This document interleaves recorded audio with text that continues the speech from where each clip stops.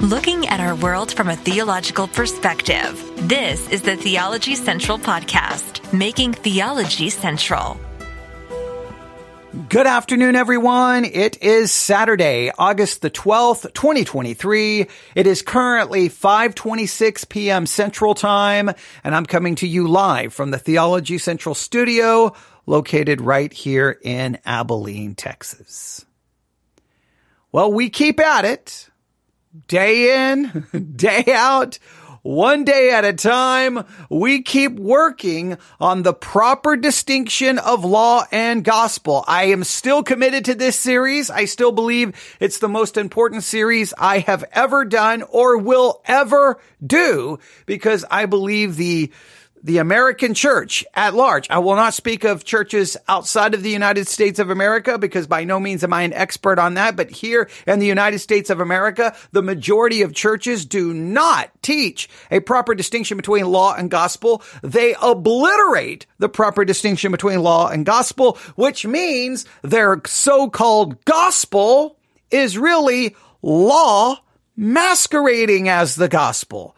And the reason we continue to do this is because by nature, we tend to be law-based in our thinking. We tend to be more law-minded than gospel-minded. And so many times Christians, when they hear the gospel, really hear the gospel, they're going to immediately start accusing, wait, no, that's antinomianism. No, that's cheap grace. No, that's easy believism. Or if they don't say that, as soon as they start hearing the gospel, they'll say, but. And the minute you hear but, you just negate everything that just came before it. But. People have to do this, and they have to do this, and they have to do this, and they got to do this, and they start wanting to put law. They think they want to protect the gospel by placing a hedge of law around it. But when you put the law around the gospel, you are actually corrupting it. See, the law doesn't need to be around it. The law just needs to lead you to it, right? That's what the gospel is. Here's what Christ has done for you. The law says this is what you must do. This is what you must stop doing. And there's so much theological confusion on this. And it's kind of sad, because this was so important during the Protestant Reformation. This whole idea that the idea that we are justified by an imputed righteousness, not an infused righteousness. This is like Christianity 101. I guess, unless if you want to go back to Roman Catholicism, but if you're not Roman Catholic, in fact, I sometimes joke, I think a lot of non-Catholics in the so-called evangelical Protestant world, they really are Catholic in so many ways, but the only difference is they don't want to submit to a pope. They want to be the pope. All right. So I kind of make that joke. It usually offends people, but there's a little bit of truth to that. I think there's a lot of truth to that, but we're ready. We're going to continue. Now, if you remember, if you know what we're doing, we're utilizing the radio program Issues ETC, because they, as well as us, are working on a series on law and gospel. The Issues ETC radio program is using literally the same book we're using, God's No and God's Yes, the proper distinction between law and gospel, by C.F.W. Walther. That's W-A-L-T-H-E-R. They're using the same book. They're talking about the same thing. They're just as concerned about the obliteration of the distinction between law and gospel. So we're utilizing them. Remember, we've been working on this series since October of 2022. We've done probably well over 100 hours now of teaching. We made it so far, and then I thought, you know what?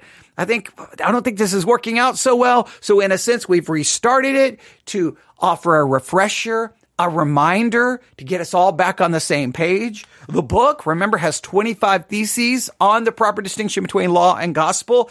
And today, I know you're ready. I know you're excited. We come to thesis number 5. Today, we come to thesis number 5. And this is such an important one, all right? Thesis number 5 on the proper distinction between law and gospel. I'm not going to read it directly as it's written. I'm going to do a little paraphrasing. It's a long thesis, but I think you should be able to get it. I'm going to repeat it maybe a couple of times, and then we're going to start listening to the first section of this episode from Issues ETC. Remember, they are a radio program, so they have commercials before and commercials in the middle of these segments. So we're just taking the audio in between commercials, and we're just doing, one segment per episode for us. But here we go.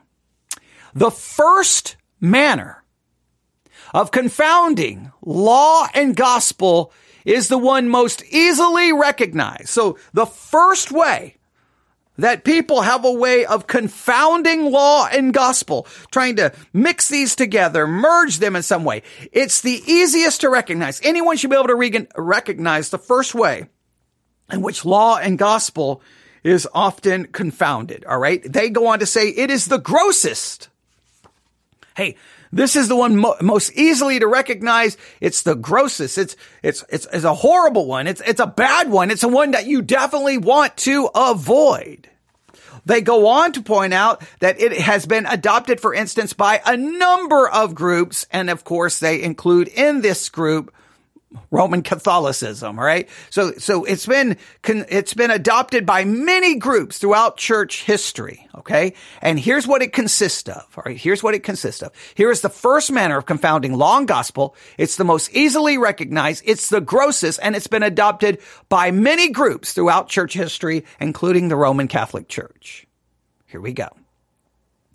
In this first manner of confounding law and gospel, it consists of the following: that Christ is represented as a new Moses or a lawgiver, and the gospel turned into a doctrine of meritorious work. Well, at the same time, those who teach that the gospel is the message of the free grace of God in Christ are condemned and anathematized, as is done by the Roman Catholic Church. All right, so let's read this one again. All right. So in this first way of confounding law and gospel, this is very, very important. Very important. It represents Christ as a new Moses, a new lawgiver. So they say, hey, we had Moses and we have the new Moses. Christ is the new Moses. He gives us a law. He gives us a new law. And they say this is very important. And then it turns the gospel into a doctrine of meritorious work. Now, most Christians will say, no. Yes, they may even try to make some kind of argument that Christ is a new lawgiver. But no, we don't believe you're saved by meritorious work. We don't believe you're saved by what you do. But this is the little game they play. However, your work proves that you're saved. And of course, if you follow the logic, therefore, you must have the work in order to be saved. So this same way of confounding law and gospel is still present. And the modern evangelical church plays a little semantics game, right? Okay, no. We're not saying you have to do it in order to be saved. We're just saying if you don't do it, then you were never saved. Meaning, therefore, you have to do it. And guess what you're looking to? What are you looking to for salvation? What are you looking for to even know that you're saved? Not to the finished work of Jesus Christ, but to somehow your work is at least meritorious and at this level, it supposedly proves that you're saved. So your assurance of salvation is not imputed righteousness. It is practical righteousness. The assurance of your salvation is not the imputed righteousness and the finished work of Jesus Christ, but it's the work that you are supposed to be doing and the things you're supposed to be avoiding. So as this one reads, all right, this manner of confounding, it consists of saying that Christ is a new Moses, basically a lawgiver. The gospel is turned into a doctrine of meritorious work. Well, at the same time, those who teach that the gospel is the message of the free grace of God in Christ are condemned and anathematized. Now, what happens when you come along and says, no, you're saved freely by the grace of God apart from works. What proves your salvation is the finished work of Jesus Christ. And if you give me all of these passages to say, well, if someone is saved, they'll do this and they'll do this and they'll do this and they'll do this. I will say that is true in Christ because Christ has done all of those things for me. The minute I say that, I will be anathematized as being an antinomian or cheap grace or easy believism. And they will say I'm teaching a false gospel. So in a roundabout way, they anathematize me for claiming that our salvation is based off the imputed righteousness of Christ, which is what the entire Protestant Reformation was about in the first place. So this is the first manner in which law and gospel is confounded. And you should be able to see it when you start talking about Christ as really a new Moses, a new lawgiver. And somehow you start basically saying, you start pointing to works. You know something has gone wrong. Now we'll see how they explain this one. This one's long. I skipped some of it. I went ahead and used some of the same words, some of the words I was going to change. Some of the words I completely skipped. They'll read it all directly, but I just want you to grasp the basic idea. If you hear that Christ is the new Moses, that Christ is a lawgiver, and then you basically turn the gospel into a doctrine of meritorious works, and then you start condemning those who really preach the gospel because you canceled the gospel out with, works, then you're guilty of this way of confounding law and gospel, or your church is guilty of it. Now let's see how Issues, etc. explain this. Here we go. I got to lower the volume down because they're coming in from their commercial break. So it's going to be their theme music really loud, and then we'll slowly increase the volume as they begin to talk. Here we go. What is wrong with just a little bit of rules in the gospel? All Christians use the term gospel, but if you listen carefully, you quickly realize that the definitions vary from Christian to Christian. Some people mean the free and utterly sheer grace of God, for Christ's sake. Others mean, maybe in a more general sense, just some good news. And others mean, it sounds like they mean a set of rules that Christians live by. This is so important. Within the evangelical Christian world, everyone uses the word gospel, gospel, gospel, gospel. They love that word. And that word gets attached to so many ideas. But a lot of times, without even maybe realizing what they're doing, they associate the gospel with rules. They associate the gospel with a moral system. They associate the gospel with works. Any works is connected to the law. And those works, because they're connected to the law, then you have to do those works perfectly in order to be in obedience to the law, because the law demands a perfect, exact, entire, perpetual, internal and external obedience, which you're always going to fall short. Saved or unsaved, you're going to fall short. The gospel is the good news. No, it's not your works. It's the finished work of Christ. It's not your righteousness. It's an imputed righteousness that's accredited to your account. The assurance of your salvation is not what you do, it's what he did. But isn't it kind of frightening that the definition of the gospel almost changes from person to person? That should bother you. That within the world of Christianity, we don't even really now really know what the gospel is or isn't, because everyone has a gospel that is right in their own eyes.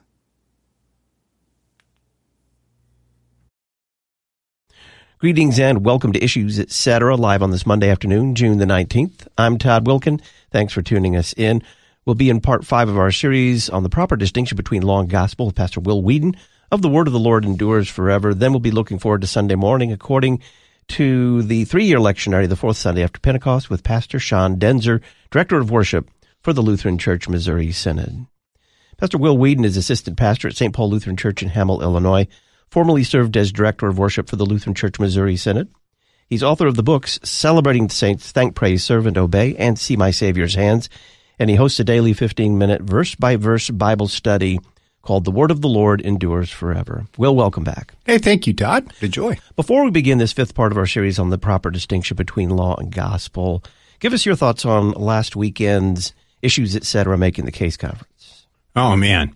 What a blast. First of all, Todd, if you ever get to the point where you're like me and you don't have really good hearing anymore, you really need to swallow the pride and put those wretched hearing aids into your ears and then go to the conference, because this is the first Issues, Etc. conference, Making the Case conference, that I've actually heard everything. It was like, whoa. And it was really beautiful.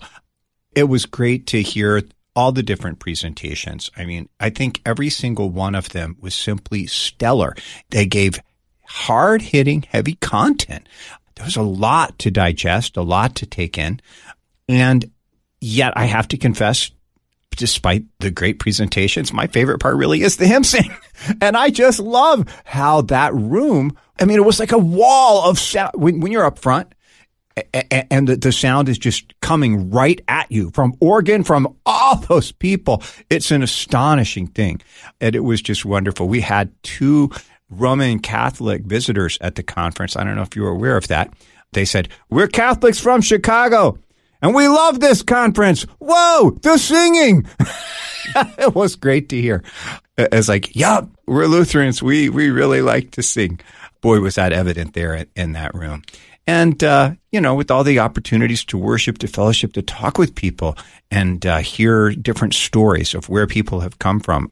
I can't even count the number of people who talked to me about how they had come from outside of Lutheranism, some of them outside Christianity, discovering the Confessional Lutheran Church. Some of them have been by a circuitous route. Some people had been Lutheran to begin with and then wandered off into basic evangelicalism. And then they were so thankful when they came back in. They had sort of been, can I put it this way? They were like generically Lutheran in their youth.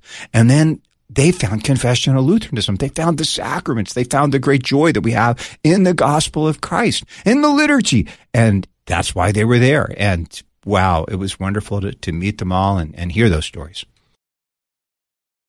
Now, for anyone who have not been with us, we're obviously reviewing the audio from Issues ETC. And if you're not aware, it's a Lutheran radio program, and they obviously had a big conference. Obviously, it's a part of the Confessional Lutheran Church. Most of it from Missouri Synod. There's other more confessional. There's another synod that's pretty conservative and strong. If it's the Evangelical Lutheran Church of America, I would not refer that to, I wouldn't even refer to it as Lutheran or confessional. I don't know if I would refer to some of that as even Christian. But the Evangelical Lutheran Church is a mess. The Missouri Synod, I was Missouri Synod, and I wanted to become a Lutheran pastor within the Missouri Synod. But then I left Lutheranism because of baptism. And I'm not sacramental. I don't believe in the sacraments. I believe in the ordinances. So I obviously reject it.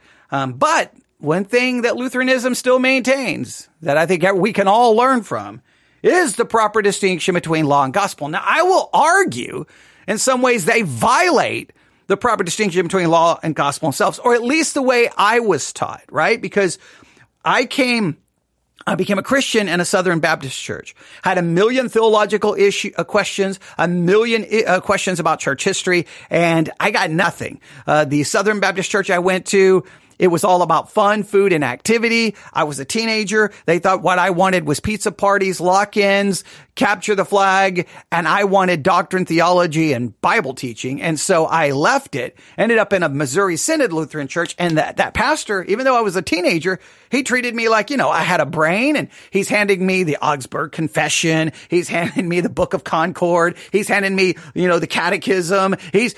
We're talking doctrine, church history, theology. And then I'm like, whoa, Lutheranism is the most amazing thing. But then my questions did not stop. So I'm like, wait a minute. Okay, make sure I get this right. We take a little baby, we sprinkle it, boom, magic Christian. Sins are washed away. They're born again. And then you hold the baby up and say, welcome everyone, your new brother or sister in the Lord. And I'm like, and everybody's like, yay, man. Okay. So a new Christian.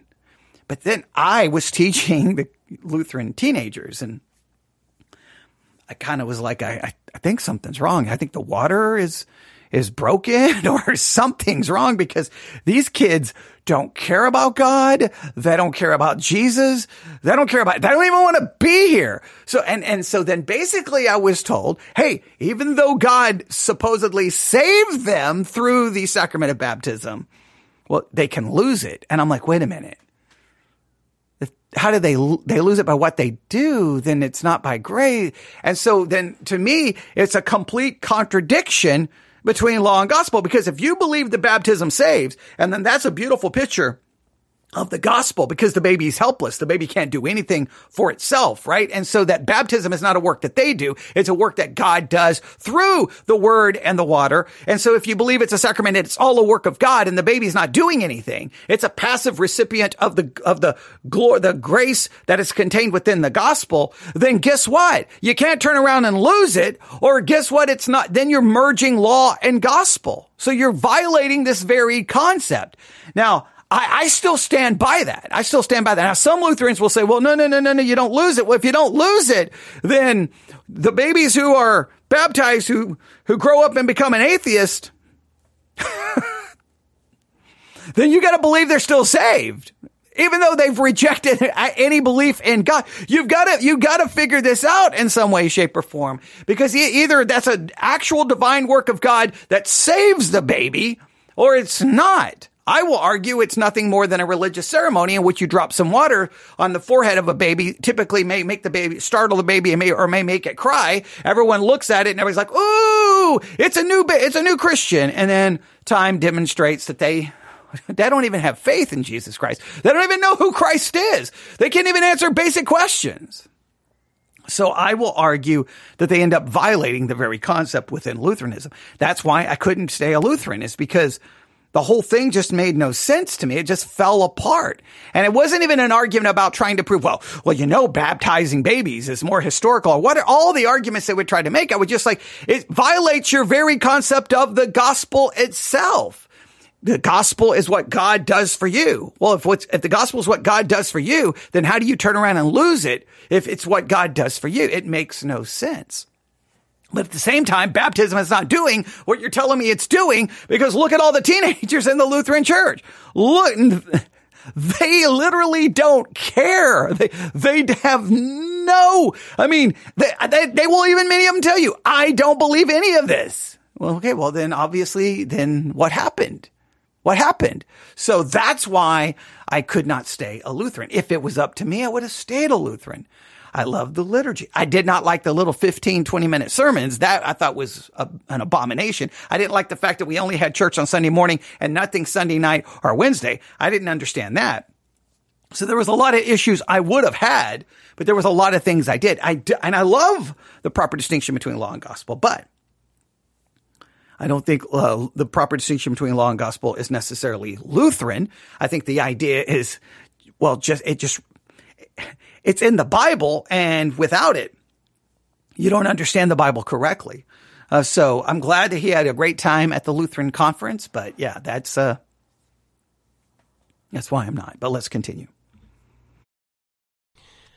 Up to this point in our series, we have been doing a little bit of introduction. Walther, in his theses on the proper distinction between law and gospel in theses 1 through 4, has been making the distinction, explaining why it's so important, explaining how it is not just an interpretive key to Scripture, but the interpretive key to Scripture. And now, with Thesis 5, he's going to start a long list. I think it turns out to be 21 ways that law and gospel can be confounded, mixed, confused.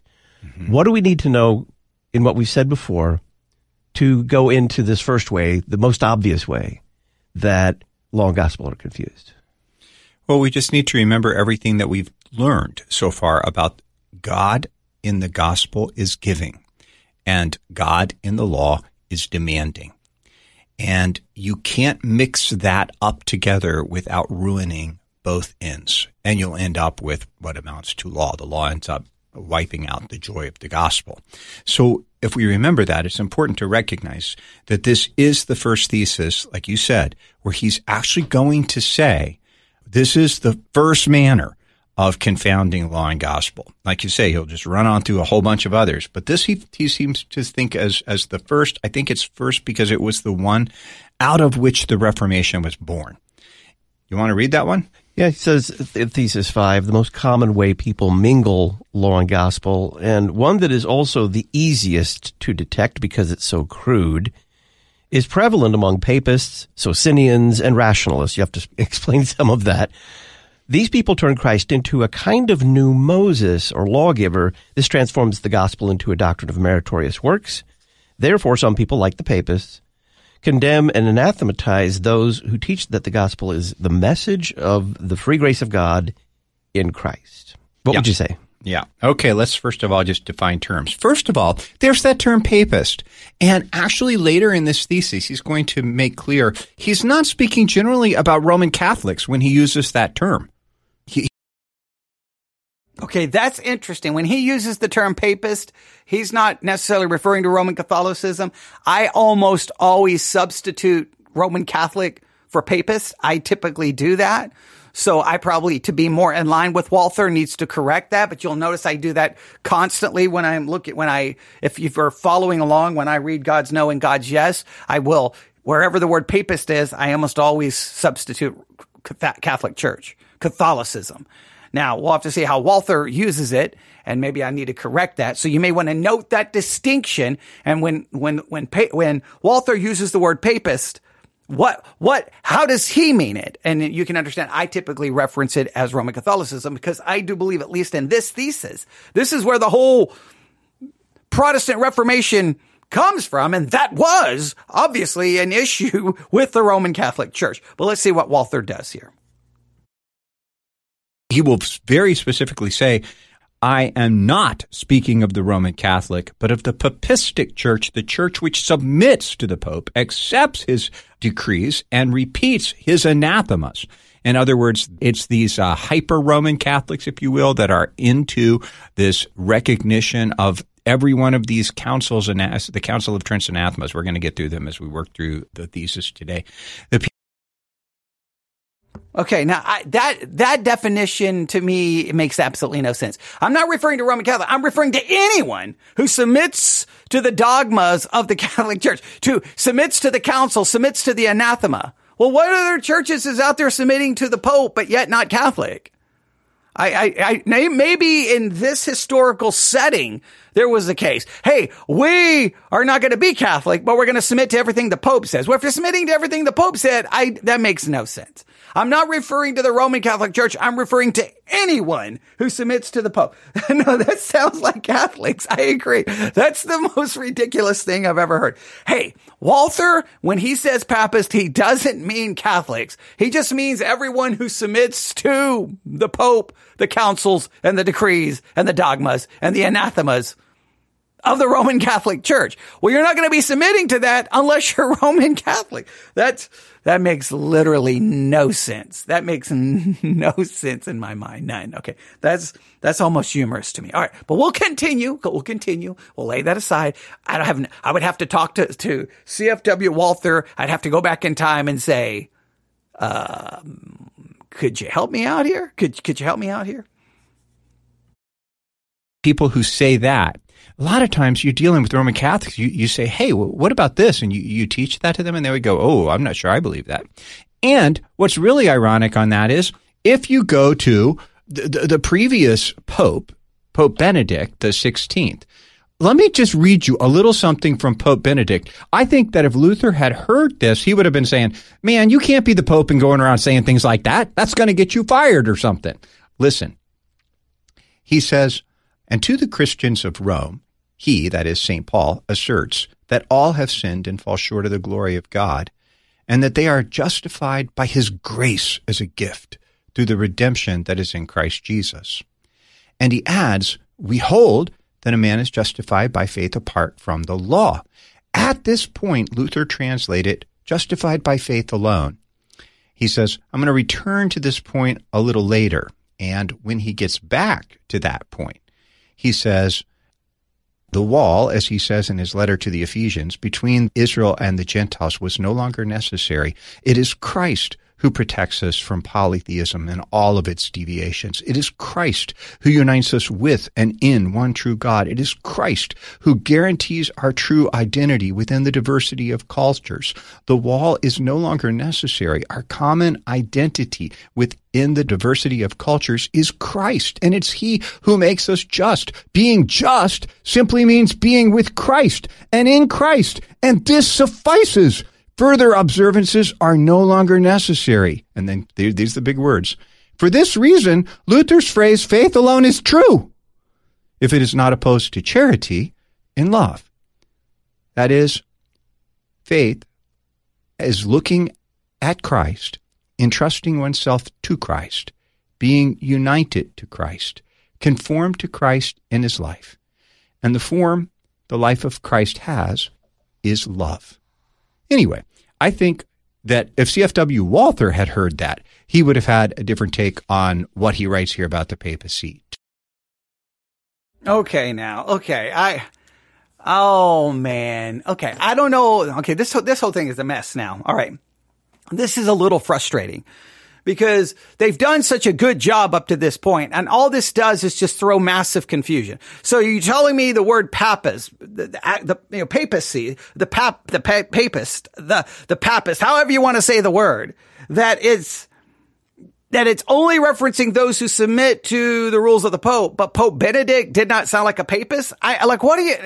Pope Benedict XVI, that is just ridiculous. You're taking one quote from Pope Benedict XVI. Let's go read everything. I think I have most of the books that he's written. I told everyone to read the works of Pope Benedict XVI because I thought there was a lot of good things he said. But to say in any way, shape, or form that he was promoting the proper distinction between law and gospel and teaching a true understanding of the gospel would be the most ludicrous and ridiculous thing. I mean, before he became the Pope, as a cardinal, he was basically responsible for doctrine and theology within the Roman Catholic Church. Go back, read when he was, back when he was a cardinal, read the books when he was a cardinal. That's just not that's just so not fair to do. It's not even fair to do that to Pope Benedict XVI. It's not fair. And it just confuses people. Oh, look, because so many times in Roman Catholicism, there'll be a quote and you're like, oh, that sounds like us. They sound like they believe like us. You have to take everything into consideration. You telling me Pope Benedict XVI believed in a justification by imputed righteousness and not infused?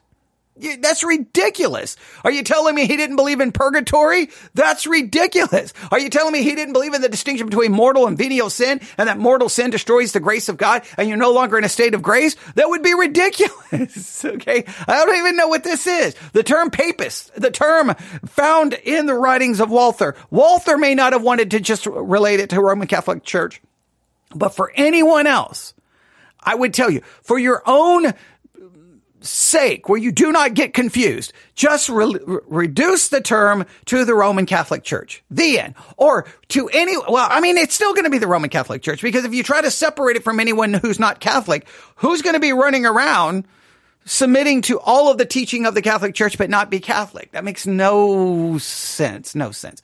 The word papist refers to the Roman Catholic Church. C.F.W. Walther may have been trying to make some distinction, and he just tried to make some distinction like, well, see? Pope Benedict, are you saying Pope Benedict XVI then would not be classified as a papist? That's ludicrous. Oh man, that's crazy. I'm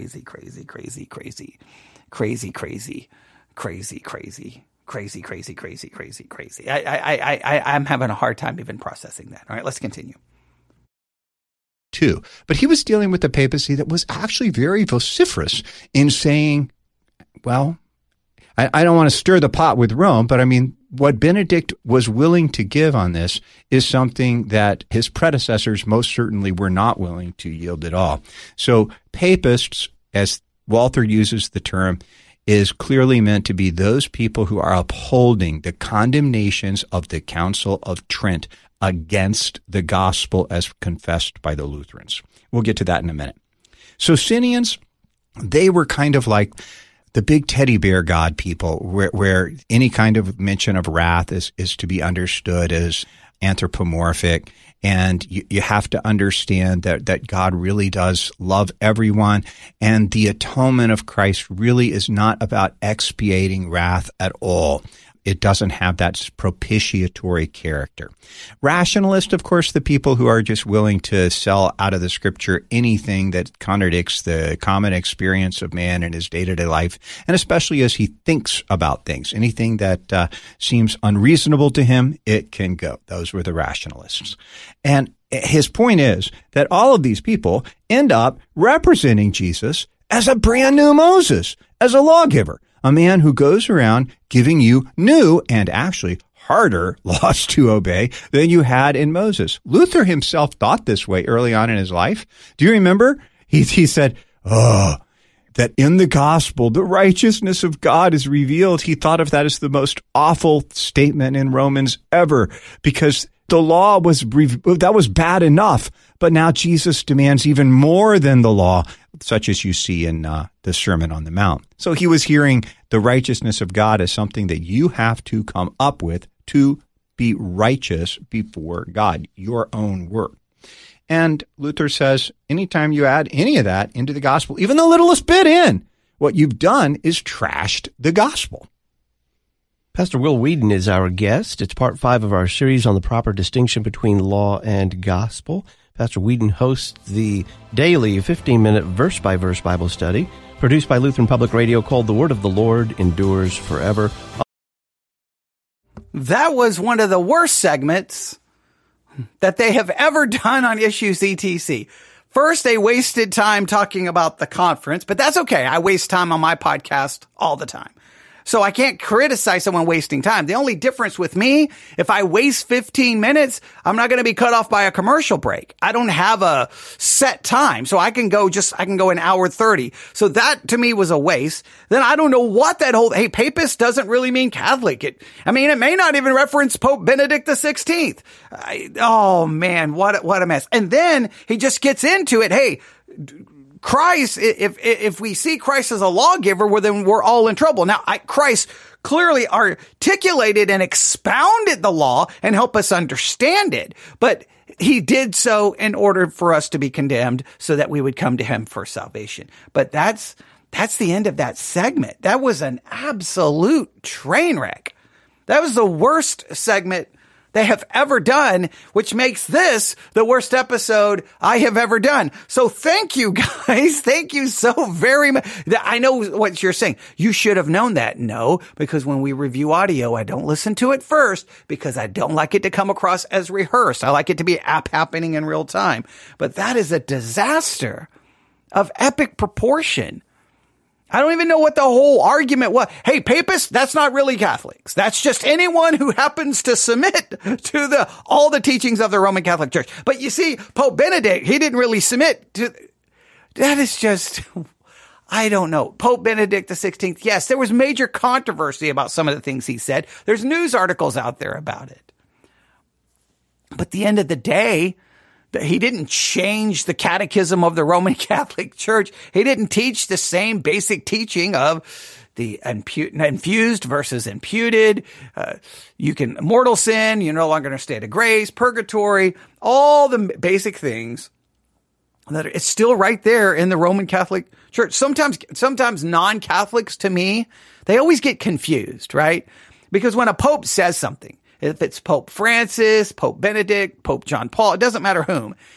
And it sounds crazy. Everybody's saying, oh, look what the Pope said. It's unless he makes a declarative statement changing the teaching doctrine of the church, right? He said something. It doesn't have necessarily any profound impact on the actual teaching of the Roman Catholic Church. Until the catechism is amended, until the catechism is changed, until the official dogmas and doctrines of the Roman Catholic Church are changed, you can get all caught up in all of that and I guess, get a couple of extra likes on social media or get some extra downloads to your podcast. But it doesn't really mean anything until there's an official step to teach the actual fundamental doctrines and dogmas of the Roman Catholic Church. Those are fixed until there's something declarative that would happen to change it or to amend it.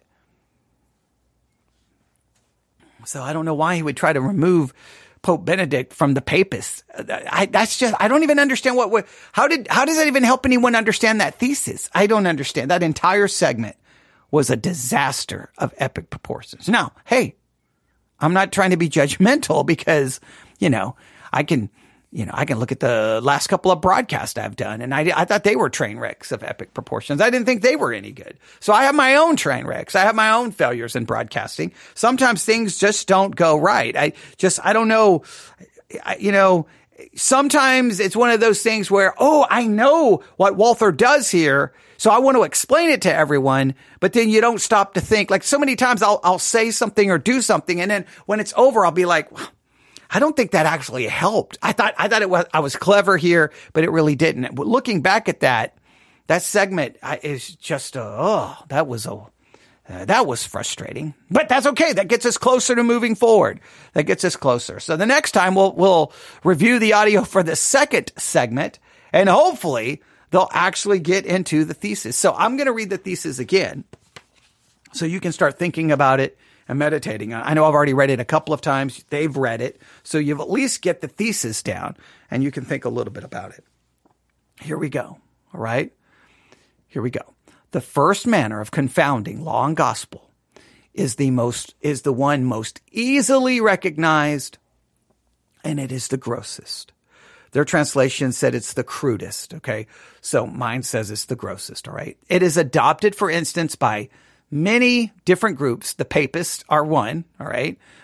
Socinians and rationalists. All right. And they're going to, I'm assuming, go through these groups later, so I won't go through all of them, right? And consist in this, that Christ is represented as a new Moses or lawgiver. So the fact that if you represent Christ as a lawgiver, there's a problem here, okay? And the gospel is turned into a doctrine of meritorious works. Well, at the same time, those who teach that the gospel is the message of free grace of God and Christ are condemned and anathematized, as is done by the papists. And again, right there,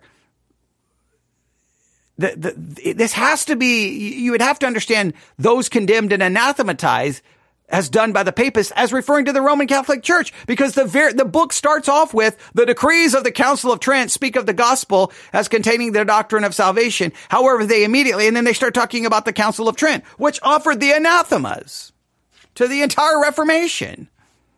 So I don't know. Yeah, that one was very frustrating. Right? So the main thing that you need to think about is this. Do we, as Christians, does the church at times seem to present Christ as a lawgiver? In what ways do we add meritorious works to the gospel? And in what ways are those who teach salvation is obtained through the free grace of God, not completely apart from works? There's no works involved. It's all based off an imputed righteousness. How are they condemned and anathematized? That's how this would be practical to us. Of course, the Roman Catholic Church did all of those. They are guilty of all of this, but it's also very much present in the evangelical world. So there you have it.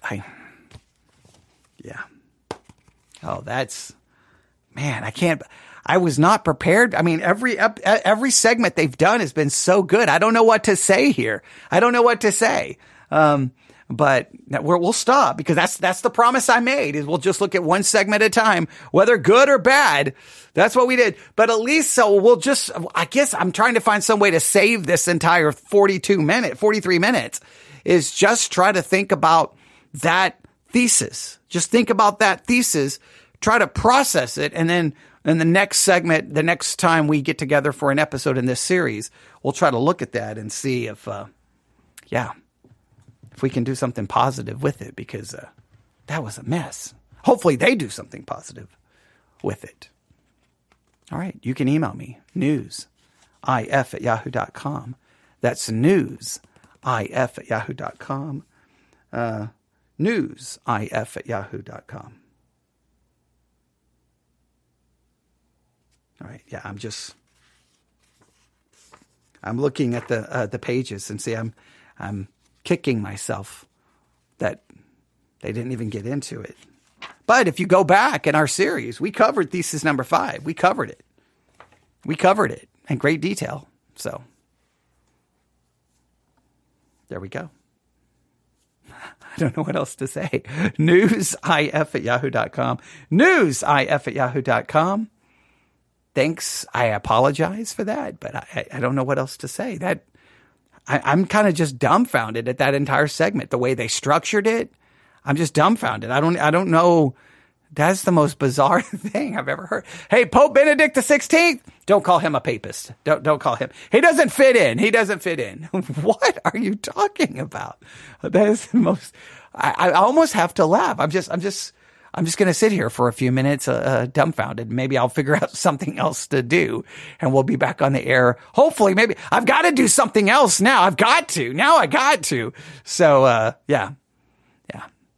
Thanks for listening.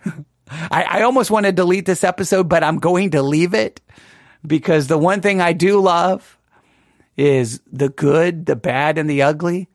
When it's all there, then everyone can see how a series, like if you listen to the entire series, you can hear the good and you can hear the bad, you can hear the ugly, and you at least see all the twists and turns our studies take. And this is a massive twist here that I don't know what they did, but it's what we got. So to delete this, then we would not have an accurate history of exactly how we handled everything in this series. It would be a misrepresentation of what exactly occurred. So I'm going to leave it, even though that pains me to say. But what was that? I don't know. All right. newsif@yahoo.com. Everyone have a great day. I'll be back on the air shortly. God bless.